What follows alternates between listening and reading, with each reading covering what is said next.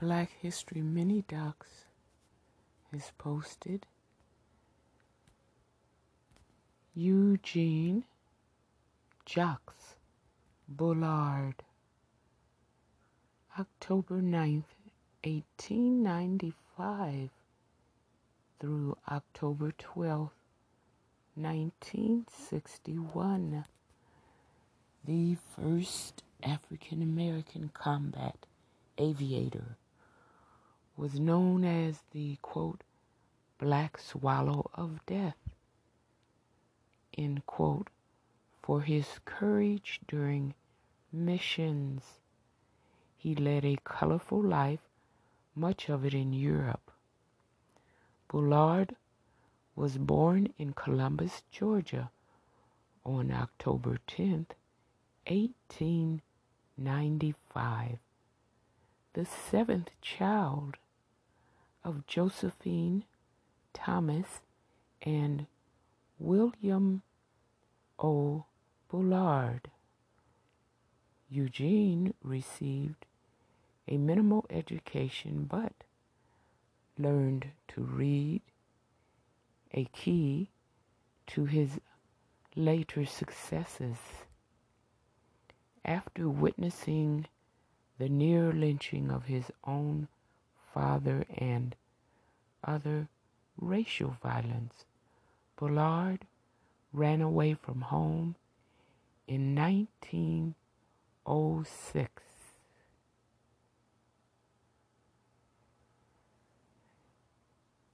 In Atlanta, he joined a group of gypsies and traveled with them, tending and learning to race their horses.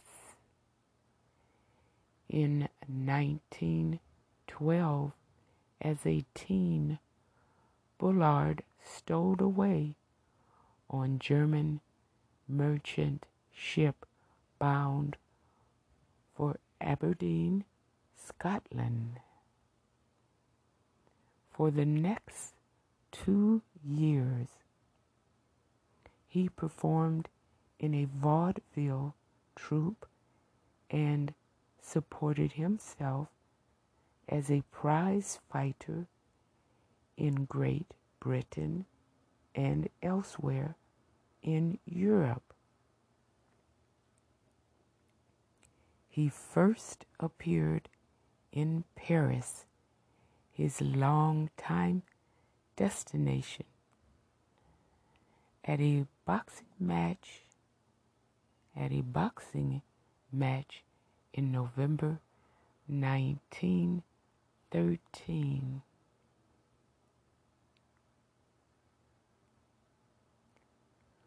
Bullard was 19 years old when World War I broke out. He joined the French Foreign Legion, serving the Moroccan Division of the 170th Infantry Regiment. He was seriously wounded twice and pulled out of action. France awarded him the Croix de Guerre, the Cross of Guerre, Croix de Guerre, and Médaille Militaire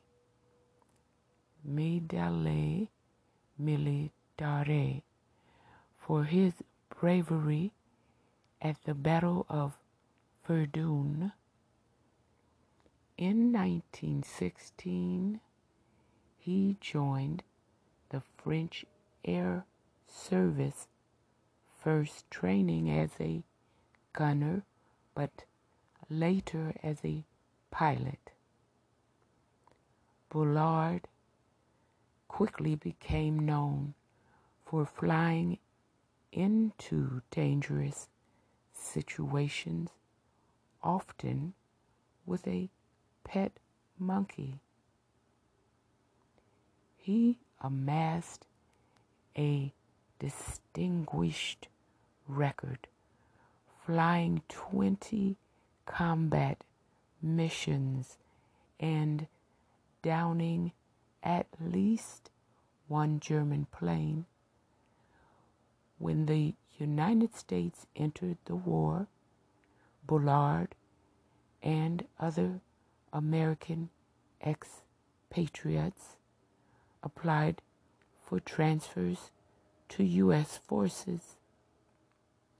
Despite Bullard's flight experience, his application was denied, and the United States military pressured France to ground Bullard permanently to uphold the U.S. policy against black pilots.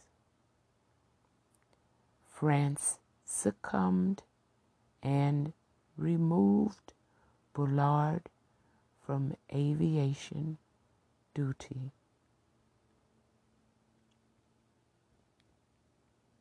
After the war, Bullard discovered jazz and eventually owning 2 nightclubs, including Les Quadrilles in the Montmartre section of Paris. Bullard married Marcel Strawman in 1923 and had 2 daughters, Jacqueline and Lolita. But the marriage ended in divorce in 1931.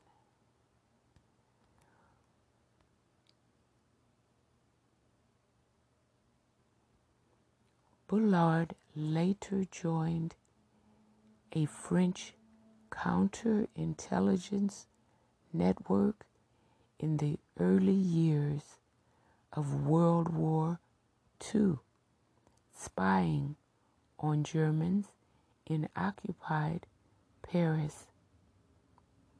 His nightclubs were popular with German officers who had no clue that Bullard, fluent in German, was indeed a spy. By the end of World War II, although a national hero in France, Bullard and his daughters moved to New York City, New York. He established a new life, working odd jobs selling perfume and operating the elevator of the RCA building, home to The Today Show. In 1954, Bullard was interviewed for the show. In 1959, the French government named Bullard a National Chevalier, or Knight. The following year, French President Charles de Gaulle visited the United States. He traveled to New York City to meet Bullard personally. Eugene Jacques Bullard died in Harlem on October 12, 1961, at the age of 66. In 1994, He was honored posthumously by the Smithsonian Institution's National Air and Space Museum. Contributor Garner Carla W., independent historian.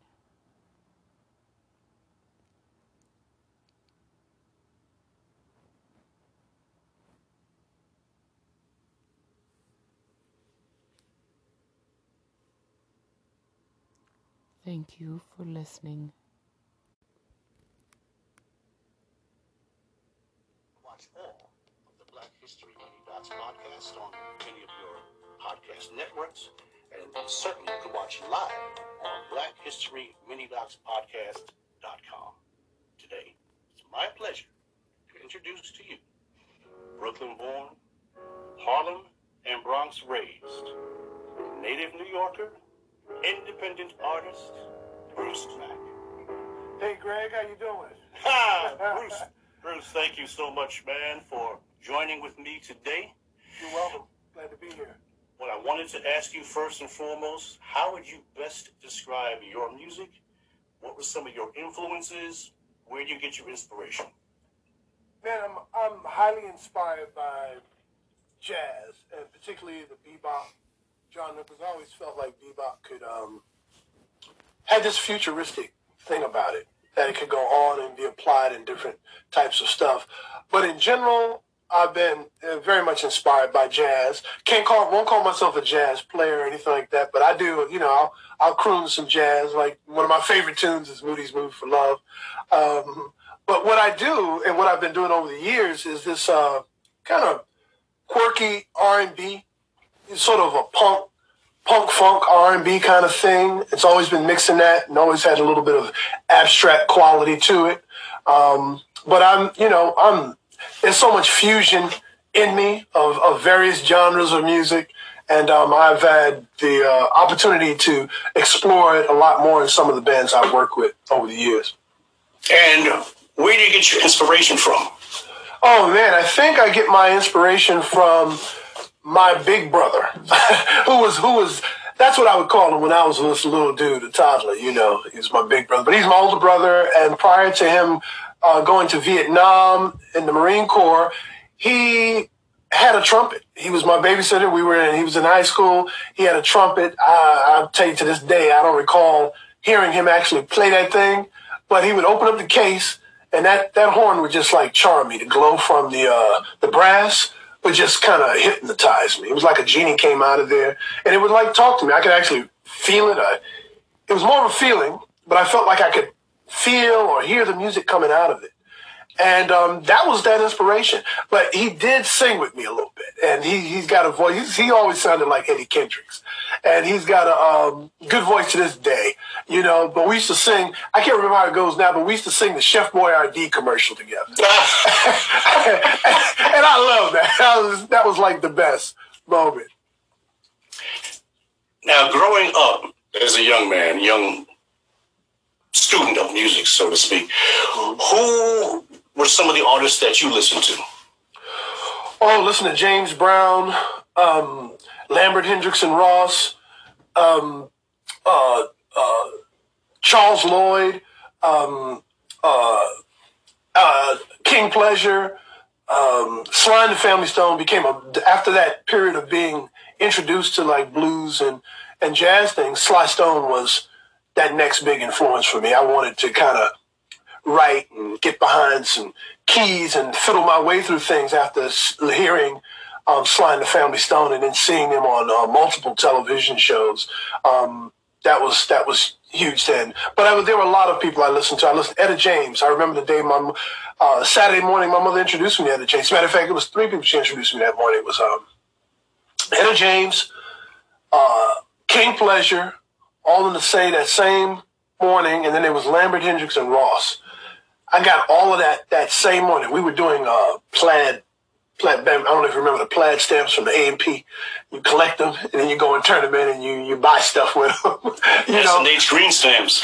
Yeah, there you go. There you go. So those are those moments, those are just a few. I mean, we can go on here all day long about who I listen to. James Brown was one of those people. He was a staple in the household. But yeah. Well, all legends, to be sure. Mm-hmm. Well, besides writing, composing, performing, you've also been involved with the New York Artists Collective, the Black Rock Coalition. Mm-hmm. You were president there for 10 years. Correct. Tell us something about that experience, if you would. Well, for those who don't know, the Black Rock Coalition was founded by Vernon Reid, Conda Mason, Craig Street, Greg Tate, and several other people who were in some preliminary meetings before the first official meeting started back in 1985. And it was founded to counteract the racism and stereotypes that existed then, before then, and still now, a little bit less now, but nonetheless still there. And it was created, and by doing that, creating an organization, we would create platforms, stages, locations for various types of black artists. Not all rock. Rock is a rubric, by the way, so a lot of things go into that, really. To showcase what they did, and to show and do it in a way that it taught an audience that we're not one thing. And then when you see us being creative, you see all the nuances and how different things are. We would also to this very day, pay tribute to great artists, to great black artists of time, and as well as groups that were led by black artists. It couldn't be an artist, a black band led by a white person. We didn't roll like that unless it was just something exceptional. You look at the role of somebody like KC and the Sunshine Band, and look where, he or they came from. And you start looking, you start to question some of those things. But it was generally formed to do that. While I was president, we had a lot of, before I was president, Vernon was president. Jared Nickerson, director of operations, had held a position as president for a moment as well. And then I was president, and one of the things I would do was kind of like reach out to people, our board of directors, and coordinate meetings, a lot of little administrative day-to-day stuff, do meetings, maintain memberships and things like that, keep people active and involved. And we struggled with that for years because we didn't always have a solid location to exist, but you always knew how to reach us. And fortunately, we formed here in the city, and all of us had pockets of information and groups of fans, so somebody could always find somebody, and the word got around, you always knew what was happening. But I think our big support happened when we were at Frank Silvera's workshop, acting workshop. We held meetings for several years up in Harlem. And that drew everybody from around the city and all the boroughs. That was an easy location to get to. We were, yards from the train station, literally. And it's just so much beautiful stuff happened there. Great talks about racism in radio. We've had people like the great Jocko from back in the day come through and meet with us. We had, there was everybody. Garland Jeffries would come to those meetings. And people would talk about their experiences. They were very happy about us forming this organization because it opened them up. They realized that there was a community that felt the same way. And I think that was probably one of the biggest things about the organization, because sometimes, you got a lot of legends that live in basements. Some of the most phenomenal artists, whether they're visual, dancers, or musicians, they're brilliant, but they're in their basement or in their apartment, and you never hear about them. And they have feelings. They think about things socially. The BRC, the Black Rock Coalition, placed itself in a way that those people knew they had a family that they can come to and express themselves in.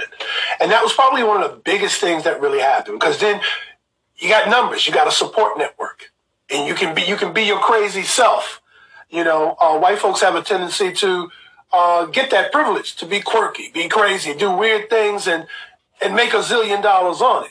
You know, Blackwell's no different. We're human. We do all that too. But the moment we step out of a particular bag that people saw us in for however many years, you know, folks are like, "What are you doing?" And I'm like, "Why are you asking me that question?" You know, what am I doing?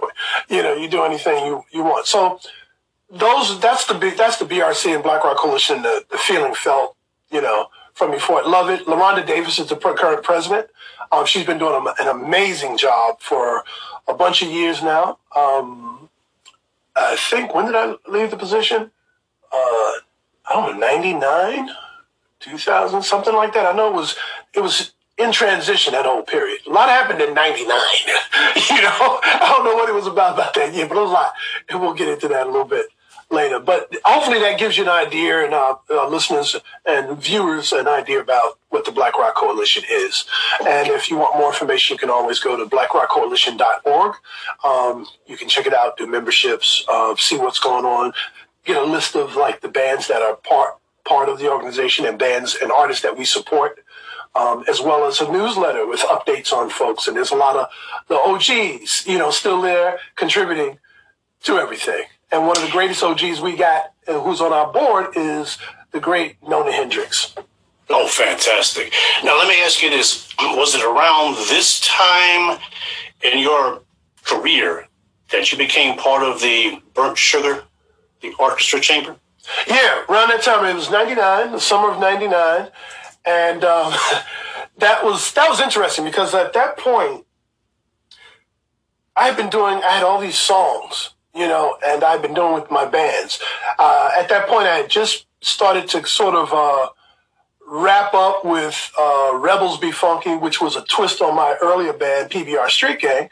I didn't want to call it PBR Street Gang because I felt like the original members had something vested in it. So we were going to do something different. Everybody was out. And so I wanted to call it something different, but I was still doing a lot of my same songs with a different twist on them because the musicians brought something a little different. But in 99, summer 99, I get a call from Greg Tate, one of the original founders of the Black Rock Coalition, and journalist, cultural journalist, the mayor. He knows everybody. Don't forget nobody, and big you up. Let me tell you, if you twist the wires around your thumb, he'll big you up, and nobody on the planet will know that there's a better thumb wiring mofo that exists. Greg is beautiful in that way. You know, he sees the beauty in what folks do and the originality and what they bring. He called up and invited me down to session to the studio just to jam. I got there already. He invited Jared Nickerson, you know, another former member, Flip Barnes, Lewis Flip Barnes, trumpeter, another original member. And I think we are the four, you know, and eventually he hollered at Vernon Reed. So Vernon's been a participant of Burnt Sugar, the Orchestra Chamber for quite a while. He's been a conductor, just a regular player and participant, you know, so we've sort of five have been there. But the interesting thing was, I started to drift off, and pardon me. The interesting thing was, he didn't want to do any kind of like songs, real structured tunes. And I didn't want to either. I didn't want to, and I didn't know how anybody else was feeling, but it was very interesting that happened at that time because I had just formed another band called Tricky Dilemma. And Tricky Dilemma, which featured Marvin Sewell and Val Inc., it was some freeform stuff also. I was singing through an Udu. I got this Udu right here.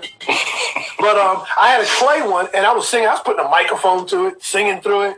And Val was using turntables to act as our drummer. And Marvin was just really opening up on guitar. He's one of the most amazing guitarists. And we were just being free. I didn't want to sing any songs no more for a minute. I didn't want to look at my songs. And then Greg forms Burnt Sugar, the Orchestra Chamber. And it's based on, it's like an extension of what Miles Davis was doing on his Bitches Brew album. This is like an extension of that. That album is like an institution in itself. And it really opened folks up to doing to approaching music differently. And then, he used the conduction methods of the late, great Butch Morris to conduct it. So we were creating things right on the spot. It wasn't like we were rehearsing. The rehearsing thing came, I guess what year we in? 20th year now of Burnt Sugar Orchestra Chamber. Those first 10 years, it was straight up. We would come into the table. It was like, go to the show. We're booked. It was like, what are we playing? We get there and it was like, give me a tone. It was one tone. And we're looking at the cues from Greg, the baton. He was shaping it like a DJ would like be mixing. He was shaping the tones and he would call somebody else in. And that's how we were creating music. And we would do that for hour, 2 hours. But it would be loaded and we'd be heated, because that's those things musicians do. You do that when you're home, like, yeah. But if you got 2 or 3 people with you, that can, man, that's just, you're a creative person. You just know how that goes. So that was that fire. And around 2010, Burnt Sugar started becoming more of a repertory band. Still had the conduction things in because Greg employs it. And then he invites several of us to take charge of the band and conduct ourselves. And that has been a lot of fun. I've had the opportunity to do that, conduct a full orchestra. Oh my gosh, that's like the best, and we played all kinds of places, been, a lot of places in Europe, and here in the States, all over, a bit. Hopefully we could do South America at some point. I don't know, but that's Burnt Sugar Orchestra Chamber. Well, we're going to take a brief pause right here. Please stay tuned as my conversation with Bruce Mack continues in a moment.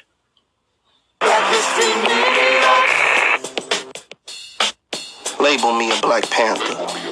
Label me a Black Panther. Like Brother Fred, as he got shot 82 times while sleeping in bed. Call me a freedom fighter like Huey P.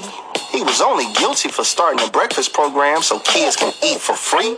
Give me black power like Brother Stokely. Even in exile, he still administered and fought for freedom remote. Helped me open my eyes to see the truth. That little Bobby Hutton was the first black martyr, way before the hands up don't shoot. Give me a strong queen like a Fenian, why not? So we can give birth to geniuses like Pop. Help me organize a party like Bobby Seale, so we can one day ride with law books and shotguns for real. Go ahead and call me an agitator like Angela Davis. Her battles in the courtroom and speeches was all done to save us. Let me be free like Assata Shakur and Castro. If they open their minds instead of their jails, the FBI would have never had a need for COINTELPRO. Tell me what's going on like Elwich Cleaver. It's only right that my mind is on another level, but my soul is on ice.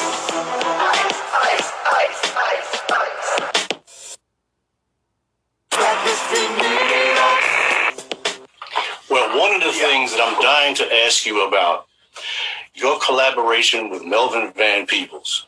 Mm-hmm. Could you share a little bit about that with us? Sure. I'll do my best to share a little bit.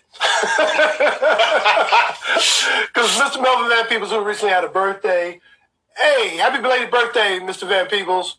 Miss you, got to get over there and holler at you. But one thing about him is that he's just full of creativity.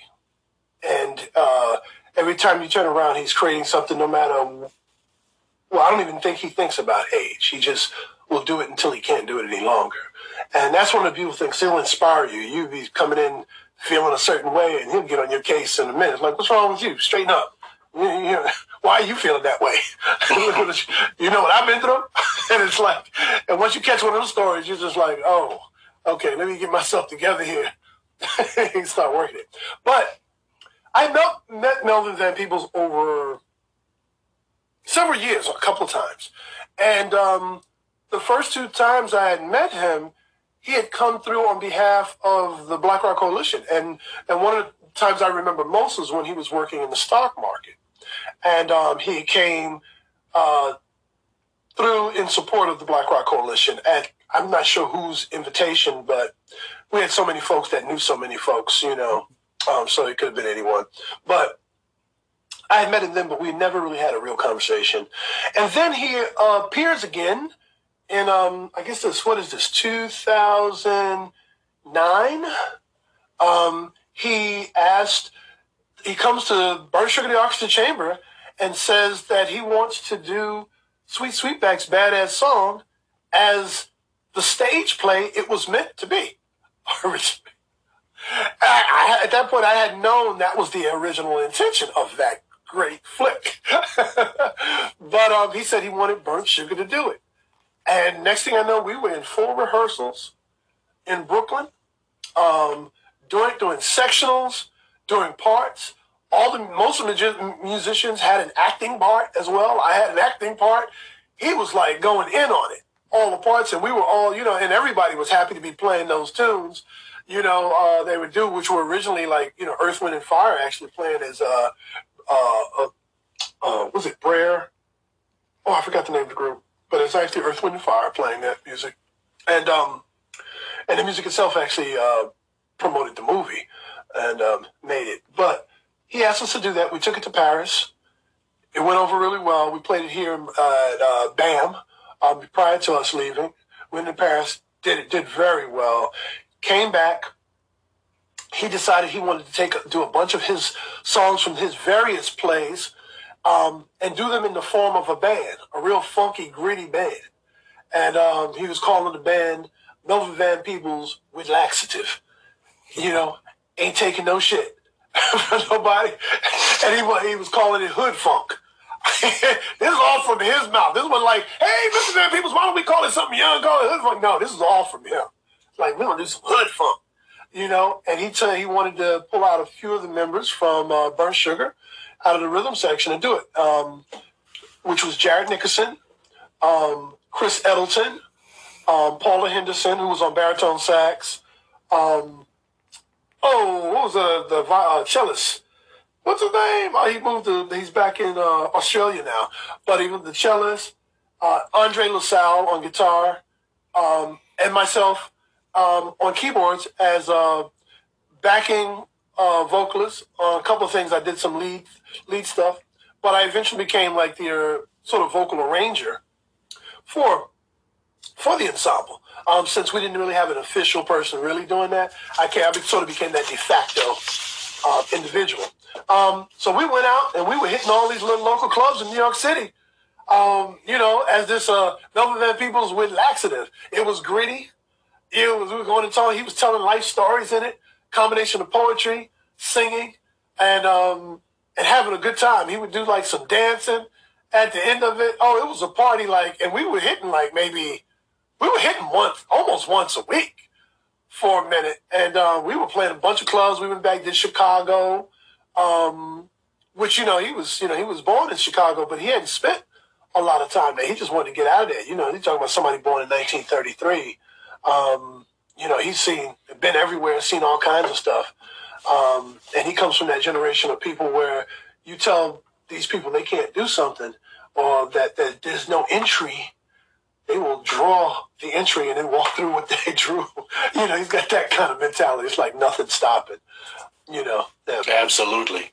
Let's talk a little bit about Nubian Messengers. Mm-hmm. Nubian Messengers is a very recent project that I've been a part of. And the smile I have about that is that I get to play drums in that group. And I've always wanted to boom, boom, boom, beat on something. I was doing that in the school as elementary school. But, coming up, I wanted to croon a little bit more, and, but the instruments are always behind me. Horns, bass guitar, drums. And Nubian Messengers, there was a jam session that featured Aqua to Jerry Beal. And Aqua was jamming with myself, a good friend, Ken Edmonds Jr., and Michael Machado at Stan Brown's home studio in Brooklyn. And Aqua was on vibes. And Mike Machado was not there that day, or either he was, I think we may have been trading back and forth or something. But Mike was the main drummer. I just had a little feel for some stuff and didn't even know a whole bunch of rhythms, But I wanted to learn something because I was also teaching in school, and every time you turn around, we had drum sets, and I was like, I need to know some more stuff so I could teach some more stuff, Aqua liked my drumming. He just he liked my drumming. He invited me to Nubian Messengers. He asked I said, yeah, I'd be down. I didn't have a drum set of my own at the time. So I said I'd be down. So I came through. Turns out I looked in the newspaper, and found a drum set that was on sale. I had a couple of people. I had a snare already. I had a nice snare sitting around. It was basically brand new. Hadn't really broken it in yet. Had a nice little case for it. I said, no, I just need a full set. Found a pieces. I enhanced it. It was cheap. I enhanced it a little bit, and kind of got me a little hot rod set. And that's that little set sitting back there with the green on it. So I got that over and it to the rehearsal space and started doing this, listening to these brothers play all this West African stuff and all this Ghanaian music. I was like, yo, this is killing. And it's funny, you grow up in a lot of culture and you think that you understand something, maybe because you can step to it, you can groove to a little bit, or you found one or two notes you can play with something, but you're not really hearing all the entire rhythm and what it actually is asking or what the purpose of it was. And with these guys, I started to learn what the purpose of a lot of music is. And I could hear like the funk stuff in African-American music, where it comes from even more and how it's taken and stuff is broken up, as well as what we do different here, how we've changed things. And you start to hear that. But all they were asking over me is like, yo, can you find a way to put that funk into what we're doing?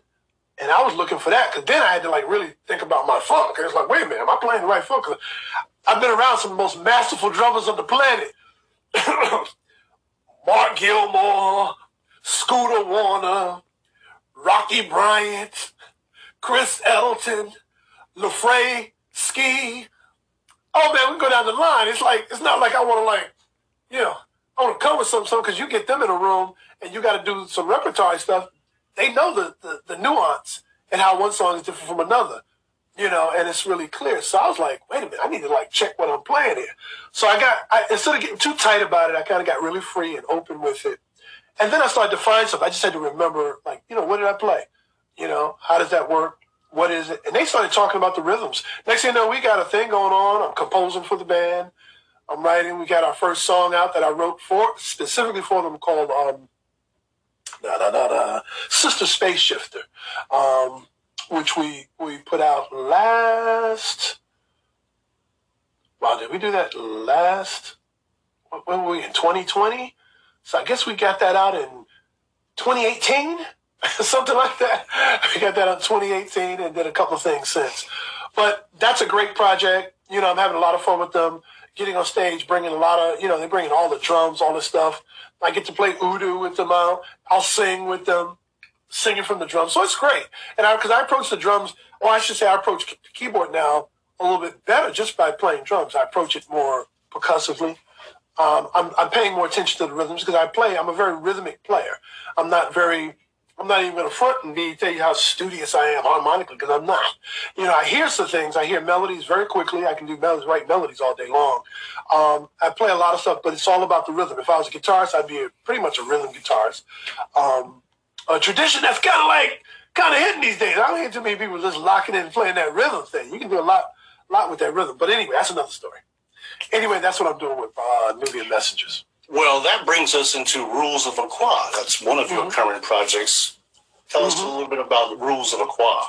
Oh, Rules of Aqua is a straight-up songwriting project that I started with, once again, my good buddy, Ken Edmonds, who I started PBR Street Gang with back in the day. And Ken plays guitar, plays a lot of, like, amazing stuff. His stand just comes up with all kinds of good stuff. Well, we decided we were going to form Rules of Aqua with a new buddy, Michael Cox, who plays the guitarist himself, but he started loving to play bass, and now he's been kind of zoned in on that bass. But we formed that group with him with the intent of going out and actually play. Mind you, we've only done 2 gigs to date, and that group was formed almost 4 years ago now. Actually 2017, so this fall will be a good, solid 3 years, we formed that group. But it's become more of a writing project. We have a bunch of songs that are, I won't say shelved, they're just in stock. We got stuff coming out. Not sure which of the other projects they can be applied to because we sort of lost track of of what our intent was to be conceptually. And I think what happened was we really just wanted to be free about our writing. And I don't think we really embraced that. We have since. I think we wanted to be free about our writing and didn't really want to commit a song to anything particular. And I think that, and so we were kind of like, not clear or not straight with ourselves when we formed Rules of Aqua, you know, because that could easily be a production company. And we've written, all the stuff we've written is all over the place, you know, and I'm not mad at that. It's just that that's something to embrace, you know. So it's a songwriting project, got a bunch of tunes out and waiting, you know, not out. Yeah, actually we did The Lights We Shine was a tune we did. That's the first one we did, Mike and I did without Ken being involved. Ken is no longer working with the group, although he's got a bunch of credits with us, so we got a bunch of tunes still that he co-wrote. The Light We Shine can be viewed on YouTube, correct? That is correct. There's a video for it, produced by Indigo. And it's been out since, we tried to release it as a holiday song over a 2-year period since back in 2018. But we were always on the late side of things. Holidays kicking in, it's like, oh, nobody's going to listen to this now. It's over, you know, but we kept trying. So it was almost like a no release. So we did it again. 2019 came around, so let's release it again. Here we are again, still without the proper campaign. A little earlier, but you know, you need campaigns for that kind of stuff. But we got it out, so it's gradually getting out to people more, and people really like the tune. Well, it is an amazing song, and I hope every one of our listeners has a chance to view the video and pay attention to the lyrics of the song. Now, I'm seeing that you have the keyboard set up. Is it possible for us to hear a little something? Sure. I have another song. As a matter of fact, thank you for asking me that, because I set up a song in case that would happen, and it's a tune called When I Think of You. And this song I wrote back in, I guess, March, at the beginning of the quarantine, because the pandemic had begun, unbeknownst to many. But we were already, you know, it was already out back in, you know, December, really. But it wasn't until March I wrote that, because I started seeing the bus drivers, train conductors and engineers, male, men and women, folks having to go to work regardless, and up relatively up close with people. So I wrote, they were like the real front line. And I wrote this tune, and Lincoln Center had asked me if they were doing a project, I can't remember the name of the project, but anyway, it was sort of to kind of keep people encouraging, inspire artists to continue doing things, be in support of them, and do something that kind of reached out to people. And I had this tune called When I Think of You. And it's called When I Think of You, Sending Love to the Front Lines. And I'm still kind of working on it. It's actually in production. I got some stuff, but I'll just play a little bit of it. So you can please do. Yeah, I know. I'm a chatty one, right? Share, please. Yes, let's hear some of the Bruce keyboards.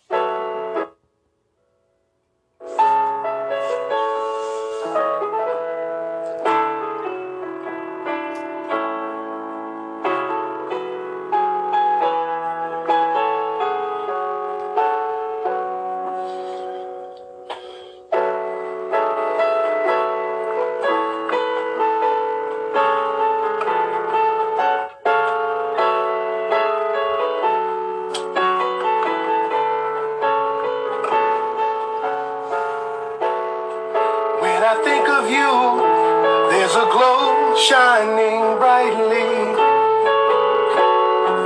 When I think of you, it always brings me a smile. When I think of you, I see all you do for me. We must speak the truth. You've gone the extra mile.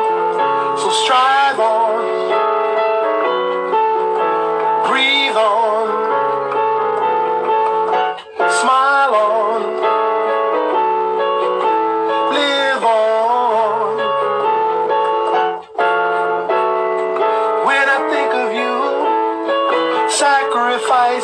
family. We are saluting you for every moment you give. When I think of you, I wonder if we could do better. In these trying times, I will remember your name. So strive on, breathe on, smile on, live on, yeah, yeah.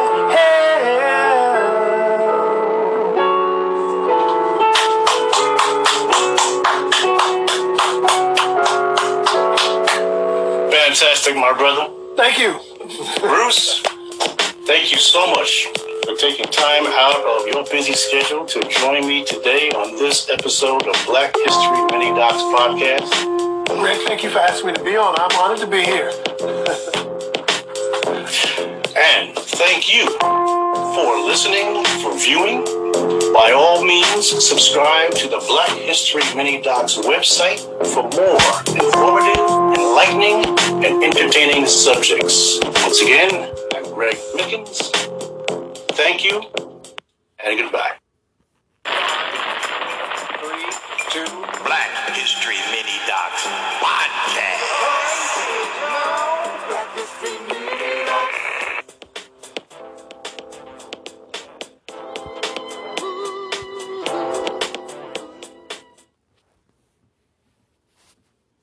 We were listening to Black History Mini Docs podcast number 108 online. I accessed it through Facebook. They usually post, they are online at https://www.buzzsprout, all one word, BUZZSPROUT,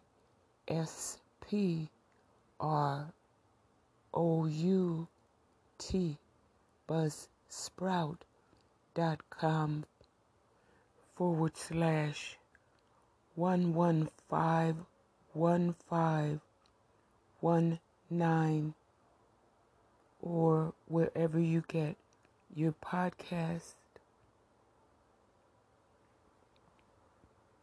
And the program description says, Nima Barnett presents BHMD Black History Mini Docs podcast, features contributing writer for its Music Mondays post series, Greg Mickens, as host of this episode. Greg's special guest is musician, singer, and songwriter Bruce Mack. Bruce Mack, aka B Mack, is a bebop style vocalist that incorporates vocal improvisation into funk and other forms of music. Bruce is also the band leader and vocal arranger for legendary filmmaker Melvin Van Peebles. Melvin Van Peebles' band called Laxative.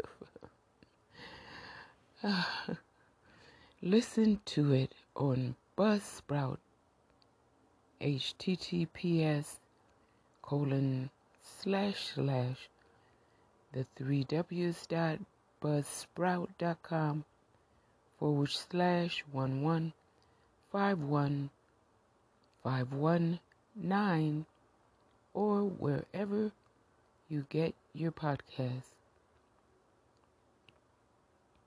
Thank you for listening.